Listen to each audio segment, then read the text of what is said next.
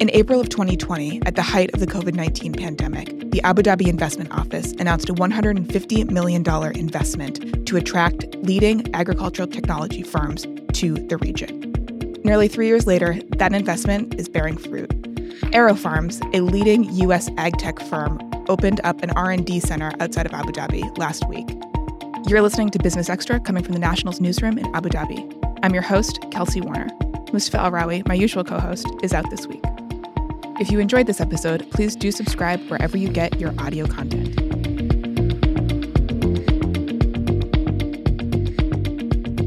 There is growing concern over how our food is produced. Agriculture technology, aka ag tech, with its robots, genetically modified seeds, different ways of lighting, and drone technology, to name just a few, is stepping in to address some of these issues. It's a $500 billion industry, at least it was as of 2021. And that figure is set to double to over $1 trillion by 2030. To talk about opportunities in the industry, as well as the challenges of scaling, we're joined this week by David Rosenberg, the chief executive and co-founder of US-based ag tech firm AeroFarms. Hi, David. Thanks for joining me. Thank you. A pleasure being here. Welcome to Abu Dhabi. I always like coming back. So you're back in April of 2020. Abu Dhabi Investment Office made a commitment to 4 different ag tech companies for $150 million. You were part of that investment. And the commitment you made to Audio then was that you would come and build an R&D center right here in our backyard in Musafa. And yesterday you actually opened that facility. So can you just talk to me a bit about the last couple of years, the journey to opening the R&D center, and just introduce Business Extra to what AeroFarms is and what you guys do? So starting with that, AeroFarms is a vertical farming company. We define vertical farming as growing level upon level of growing. We don't use sun, we don't use soil. So instead of sun, we use LEDs, light emitting diodes. So we have that every about approximately 3 feet. You have another row of lights. And instead of soil, we use different growth media. For leafy greens, we use a cloth growth media. And we are able to stack it and put it in warehouses as opposed to greenhouses. Greenhouses could get very hot at different parts of the year, and often the amount of water used to cool down is more than the water used for irrigation. So some parts of the world, greenhouses make a lot of sense. Some parts of the world, field farming makes a lot of sense for some crops. Some parts of the world, vertical farming makes a lot of sense for certain parts of crops. We think in the Middle East, vertical farming has strong applicability in leafy greens, and more crops as we become more familiar with more and more crops. Yeah, so AeroFarms got its start in New Jersey. So the idea that you had back in, was it 2014 when you started AeroFarms? 2011, and my co-founder was doing some aeroponic growing even before that. Okay. But the idea then really was that vertical farming was going to be like the next gen solution to kind of some of our food supply woes. And so warehousing agriculture was a new thing. And it's kind of not so new anymore. You certainly have competitors here in the region too. But you're here now. And so what's the intention with the R&D center in Abu Dhabi? What do you want to get out of it? I'll share a funny story. So back then, the places that were using indoor grower were in the US called the hobbyists. Hobbyists is a euphemism for people that were growing cannabis in their basements. So that was the origins of the technology. And as you could imagine, those mom and pop shops weren't the most technologically sophisticated. So there wasn't a lot to borrow. And I remember when we first set up shop, you could sort of see a spike in energy loads, which is how police would identify the hobbyists. We had to let our local enforcement agencies know this is what we're doing, and we're not those other We're growing something else. We're growing something else. But to your point, the vision was always, how do we have broad impact in the agriculture sector? One of the things we like about leafy greens is, and the value proposition of vertical farming. So in field farming, there's 3 to 5 crop turns a year. The way we grow, we have 25 to 90 crop turns a year. So think about the learning that goes on. And crop turns just means from when seed to harvest. And when you're so seed to harvest, 3 to 5. You plant it, you grow it, you pick it. Right. Yep. 3 to 5 times a year in the field, 25 to 90 times the way we do it vertically. Plus, if you think of the stacking, we just built a facility that's 14 levels high. So the productivity could be 100 to 300 plus times the productivity per square meter, square whatever. So the idea was take these learnings and apply them in other areas of agriculture. We've grown 550 different types of plants. Today, we commercialize 11 of them. That tells you two things. One, it's really hard. And two, our ambitions are really high. So how do we continue to grow new plants, reduce capital cost, operating costs, and sell great product? And in the US, you're on shelves in Whole Foods, which is owned by Amazon. You're sold by Walmart, which is the world's biggest retailer. How did you actually get those partnerships? How did you? So I know that's probably a much bigger story than we have time for, but I mean, you're a vertical farming company with major retail presence. 2 points. One is the way we're leading AeroFarms is don't just grow a plant, but grow a distinctive plant. So great taste, textures. And it's hard to appreciate, but that's what we do. And that's why we just have been the first partner with Whole Foods to roll out nationally. So if you think of vertical farming, when I started the company, it was about disintegrating the supply chain. There's a lot of waste in the supply chain. As an entrepreneur, you look where the pain points are. So 60% of the product that comes off a farm would spoil. That screams disruption. So from a technology enthusiast and entrepreneur, let's go where the pain point is. Screams pain. Now, we used to have on our label lead with like local food production. That means like healthier food, fresher food, et cetera. What we realized is people were buying our product not because it was local. Yes, that was a benefit, but more because it tastes better. So there's a heavy focus on taste, texture, nutritional value, color, size, all of those attributes. Are you able to look at that with more specific? I mean, when you think about what's grown on a farm, it's grown through mostly free natural resources like sunlight, water, air, and you're bringing it into an environment where you're relying on electricity, you're relying on, sheets of plastic, metal, all sorts of things that one does not think of when they think of farming. And so you're sort of supplanting one thing with another. I think I know what you're getting at. So answer? You're talking about you're talking about optimizing flavor and kind of really controlling the crop in a way. But like how is that better than what we had before? So my co-founder wrote a white paper on how the sun isn't free. So water certainly isn't free. It might come down, it's free, but once you have to move it, there's a real cost for that. Most fresh water, by the way, goes to agriculture. Most freshwater contamination comes from agriculture. You want to solve water, you need to solve agriculture. We grow a plant using less than 5% of the water typically for the growing. And that's because there's technology in taking out algae, filtration, keeping it, the pumping and the plumbing in closed loop cycles. How do we take what a plant transpires, dehumidify, and put right back into a closed loop system? From a lighting standpoint, if a plant wants, and sorry to use Fahrenheit, between 70 and 73 degrees Fahrenheit, a tight range, and in the field or in a greenhouse, it fluctuates between 60 and 110 degrees, then that plant is only in its ideal zone for several hours of the day. Imagine in vertical farms, we could, at a touch of a keystroke, get to the plant exactly what it wants when it wants it. In our facility in Abu Dhabi, we built it as a research facility, so we could fluctuate the temperature and the humidity at a touch of a keystroke to more specificity and a much wider range. So here, it's to test new plants, go through accelerated innovation cycles with the goal of bringing these products to market. So in terms of what the outcomes are for the research center, what are you looking for? What are you looking to find? It's accelerate the innovation cycles, bring more products to market. So both for leafy greens. So we are thrilled at this AgTech Innovation Summit. What I'm told is the largest AgTech conference in the world this year. So we have about 250 people in attendance in person, about over 1,000 virtual attendance. And people came in from 60 countries to attend this.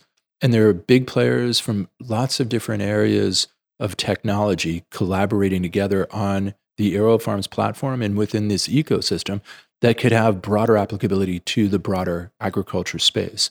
And an example is with U.S. Department of Agriculture, there's an organization, FAR, FFAR, Future Food Agriculture Research, and they assigned us as the principal investigator for the PIP program, Precision Indoor Plants program, where different companies are trying new varietals new varieties, new genetics on our platform.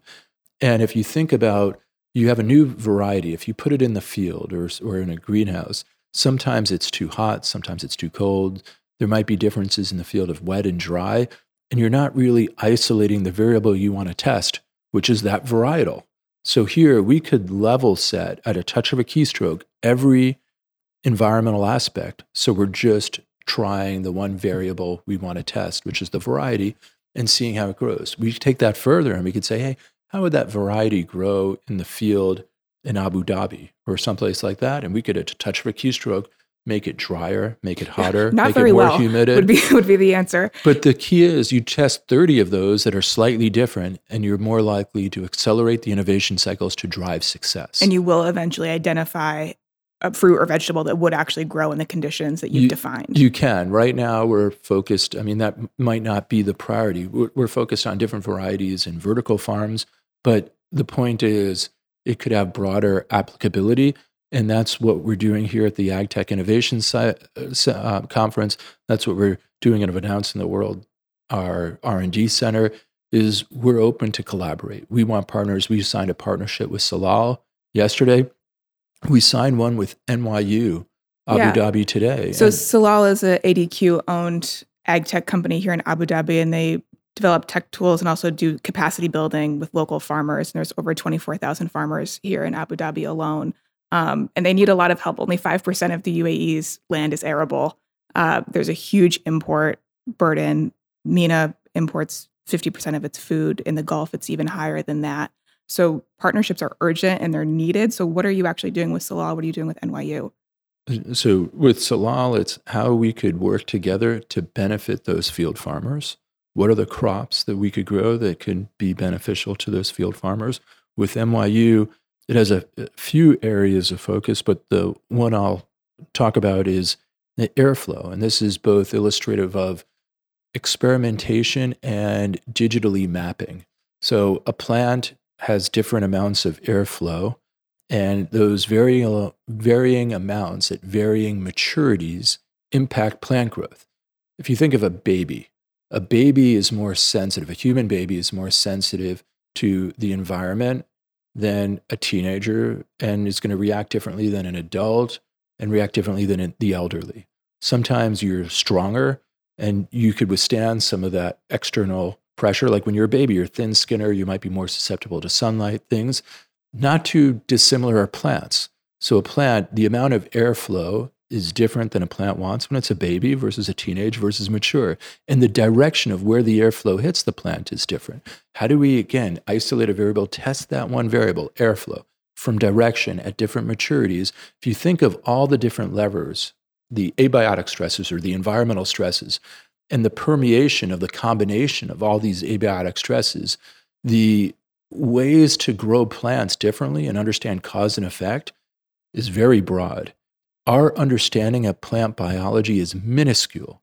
I'm constantly surprised. I built a nanotech company as a serial entrepreneur.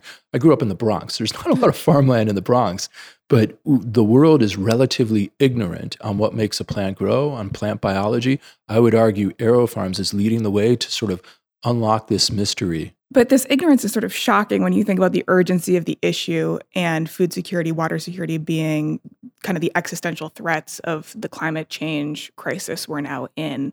Do you think we're actually rising to the moment? Are we too late? Are we so nascent that this is a real risk? Well, first of all, it's like the tools, the technology enablers that allow for vertical farming to happen are now. Mm-hmm. So the catalyst was LED, a light emitting diode, and it's really a microchip. So as the cost structure of a microchip went down, the cost structure of an LED went down. What's called the attenuation, which is LED speak for depreciation, went up, meaning a luminaire lasts longer. And that is what got me into vertical farming, is just reading something called Heitz's Law and the continued evolution of an LED. And that enabled vertical farming to happen. So that's relatively new. Just think of how many more LEDs are in your home now versus 5 years ago.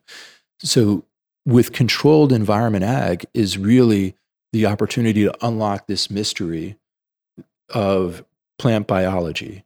So we're like the Rosetta Stone of trying to like figure all these features out. Run a ton of combinations until you get there. So it's not that the world's been too slow. The world hasn't had the tools. So we're now we have the tools, points. and this is when we build our AeroFarms, it's as a platform. When we invite 1,000 people to the AgTech Innovation Center and our R&D center in Abu Dhabi, it's to say, we're here to partner with you. Arms wide open. Let's figure out, there are a lot of challenges. We have to work in a holistic way. What's appropriate for the field? What's appropriate for greenhouse? What's appropriate for vertical farming? There are different plants that are appropriate at different times of the year for these different platforms. And how do we work together? How do we take the learnings from one, apply it to the other so we're not reinventing the wheel? And I'm an optimist. There's going to be wonderful solutions. We need urgency. There's opportunities for public-private partnerships. We need to go fast. We need to watch out for unintended consequences of our policy leaders. We need to educate them and how these new technologies evolve. So you're a serial entrepreneur. This is not your first rodeo. And 2023 is sort of, we're in an odd time. We're sort of post-pandemic euphoria where, tech stocks were way overvalued. There's recession and inflation things going on in the wider market. AeroFarm specifically scrapped a SPAC deal back in 2021. How would you characterize 2023? Is it a good year to be investing in R&D? Yes, there's always a good year to invest in R&D. If you think of R&D, it's not all of a sudden there should be a pause. I'd say it's a wonderful time where you have all these technology enablers, whether it's LED, robotics, automation, AI, synthetic biology, precision fermentation. There's a lot of new technology to really increase innovation cycles. From a financing standpoint, and part of your question was about financing, there's in some parts of the world, investing is going slower. I'd say U.S.'s investment is going slower. There was a lot of money into the venture capital system. So people are sitting on a lot of money, one, but at the same time, their portfolios, there was an overinvestment in some of their portfolios, or having a realization that they raised money and maybe their technology or opportunity wasn't as bold as people thought, as people rushed into these technologies. So there's a right sizing to a certain extent. And at the same time, you have parts of the world where people are leaning in. As an entrepreneur and an innovator, I want to go to places where people are leaning in and not stopping. So the reason I came to Abu Dhabi is because there's a boldness of being an early stage adopter. And if you think of, there's one of my favorite books is Crossing the Chasm by Benjamin Moore. And he talked about how when you start, you want to go with early adopters before you hit mainstream. Early adopters typically adopt because there's high pain or high willingness to move. Here in Abu Dhabi, I would say you have high political will, willingness to move, and high pain, meaning there's not a lot of natural arable land, fresh water. So there's a sense of urgency for that reason, but you have this confluence of both. And that, as an innovator, as an entrepreneur, it makes me lean in and want to be with early adopters. Look at all the beautiful buildings around, cutting edge architecture. In the same way, there's a willingness to embrace new technologies and be bold, try first ones, as opposed to being a laggard and be the 10th one. I want to go to places where people were willing to be the first or second. And it's not enough this year to have kind of unproven or non-specific technology. VCs, investors are much more savvy to identifying. It sounds like the 5 to 10 years ago when it was frothier, there was more of a, here, just go try it. Like now, is there greater discipline in the market? Do you need to? Absolutely. And I mean, there's always, in venture speak, there's Series A, B, C, and so forth. So there's always a market for Series A, B, C, and I think good companies are still getting funded. But there was a lot of over-investing. And I mean, I don't know if you want the conversation to go there, but companies like SoftBank started investing big portions of money without arguably the due diligence that was appropriate. And other entities followed suit. And parties that were traditional private equity started moving to venture, but they didn't really understand, I would argue, how to invest in venture, which you can't just look thematically. You also have to have strong due diligence on the companies themselves. And I would argue that process was a little rougher than it arguably should have. And they invested in a lot of companies that aren't going to work. And here in vertical farming, so we are arguably the pioneer of the industry, the leader of the industry, certainly one of them. And people aspirationally, they hear what I'm saying as leader of AeroFarms, they see what AeroFarms doing, it inspires them. Well-intentioned people say, hey, I want to do that too, I could do that too. They don't really understand how hard it is, all the complexity that it takes, how the systems don't scale. You build a small one the size of this room, it doesn't necessarily translate to something the size of this building. So they rush in and they go under. And in vertical farming, I've said for years, it's not an industry where there's an obvious networking effect. Networking effect like an Airbnb and Uber, Facebook, where you have one winner and everyone else is a loser. You could have a few winners.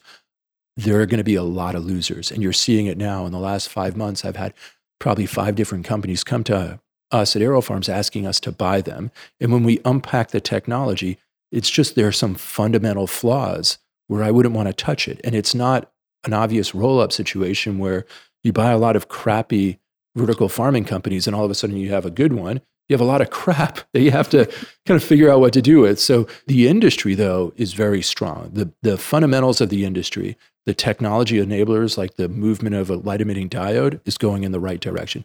You look at the unfortunate macro issues environmentally, depletion of arable land. The world's lost 30% of its arable land in the last 40 years.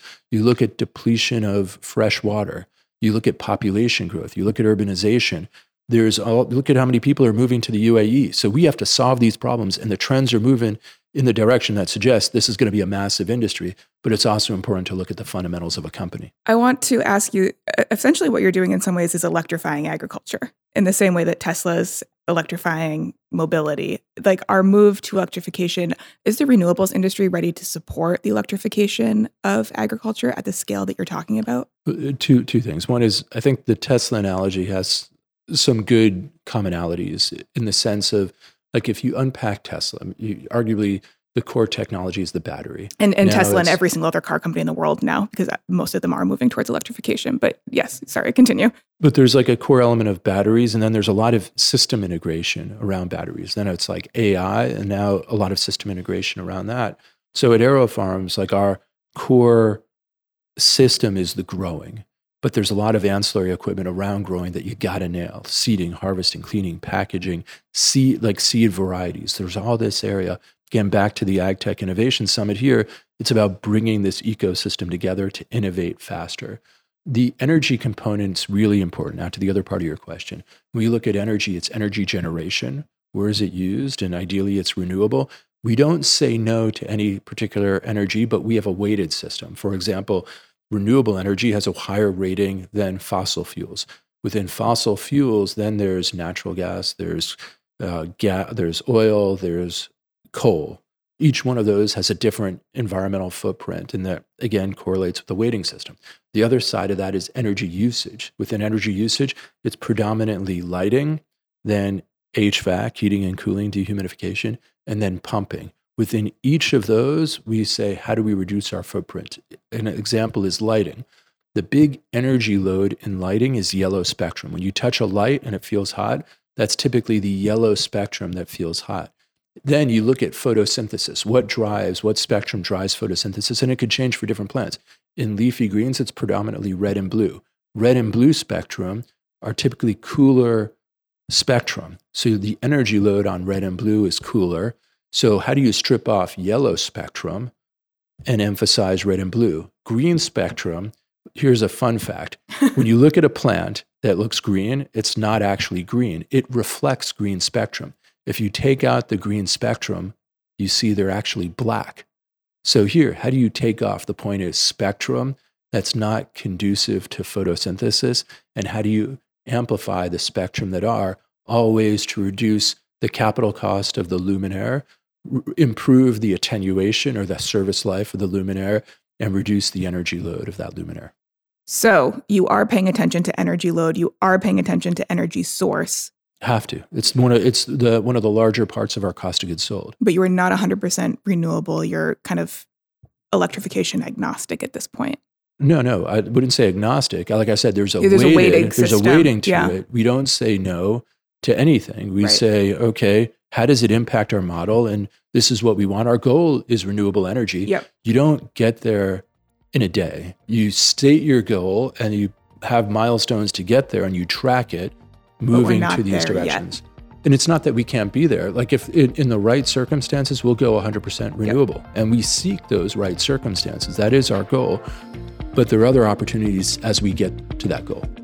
David, welcome to Abu Dhabi. I wish you luck. Thank you. Thank you very much. Great to be here and great to be back always. That's all for today. All that's left is to thank my production team and you for listening. See you next week.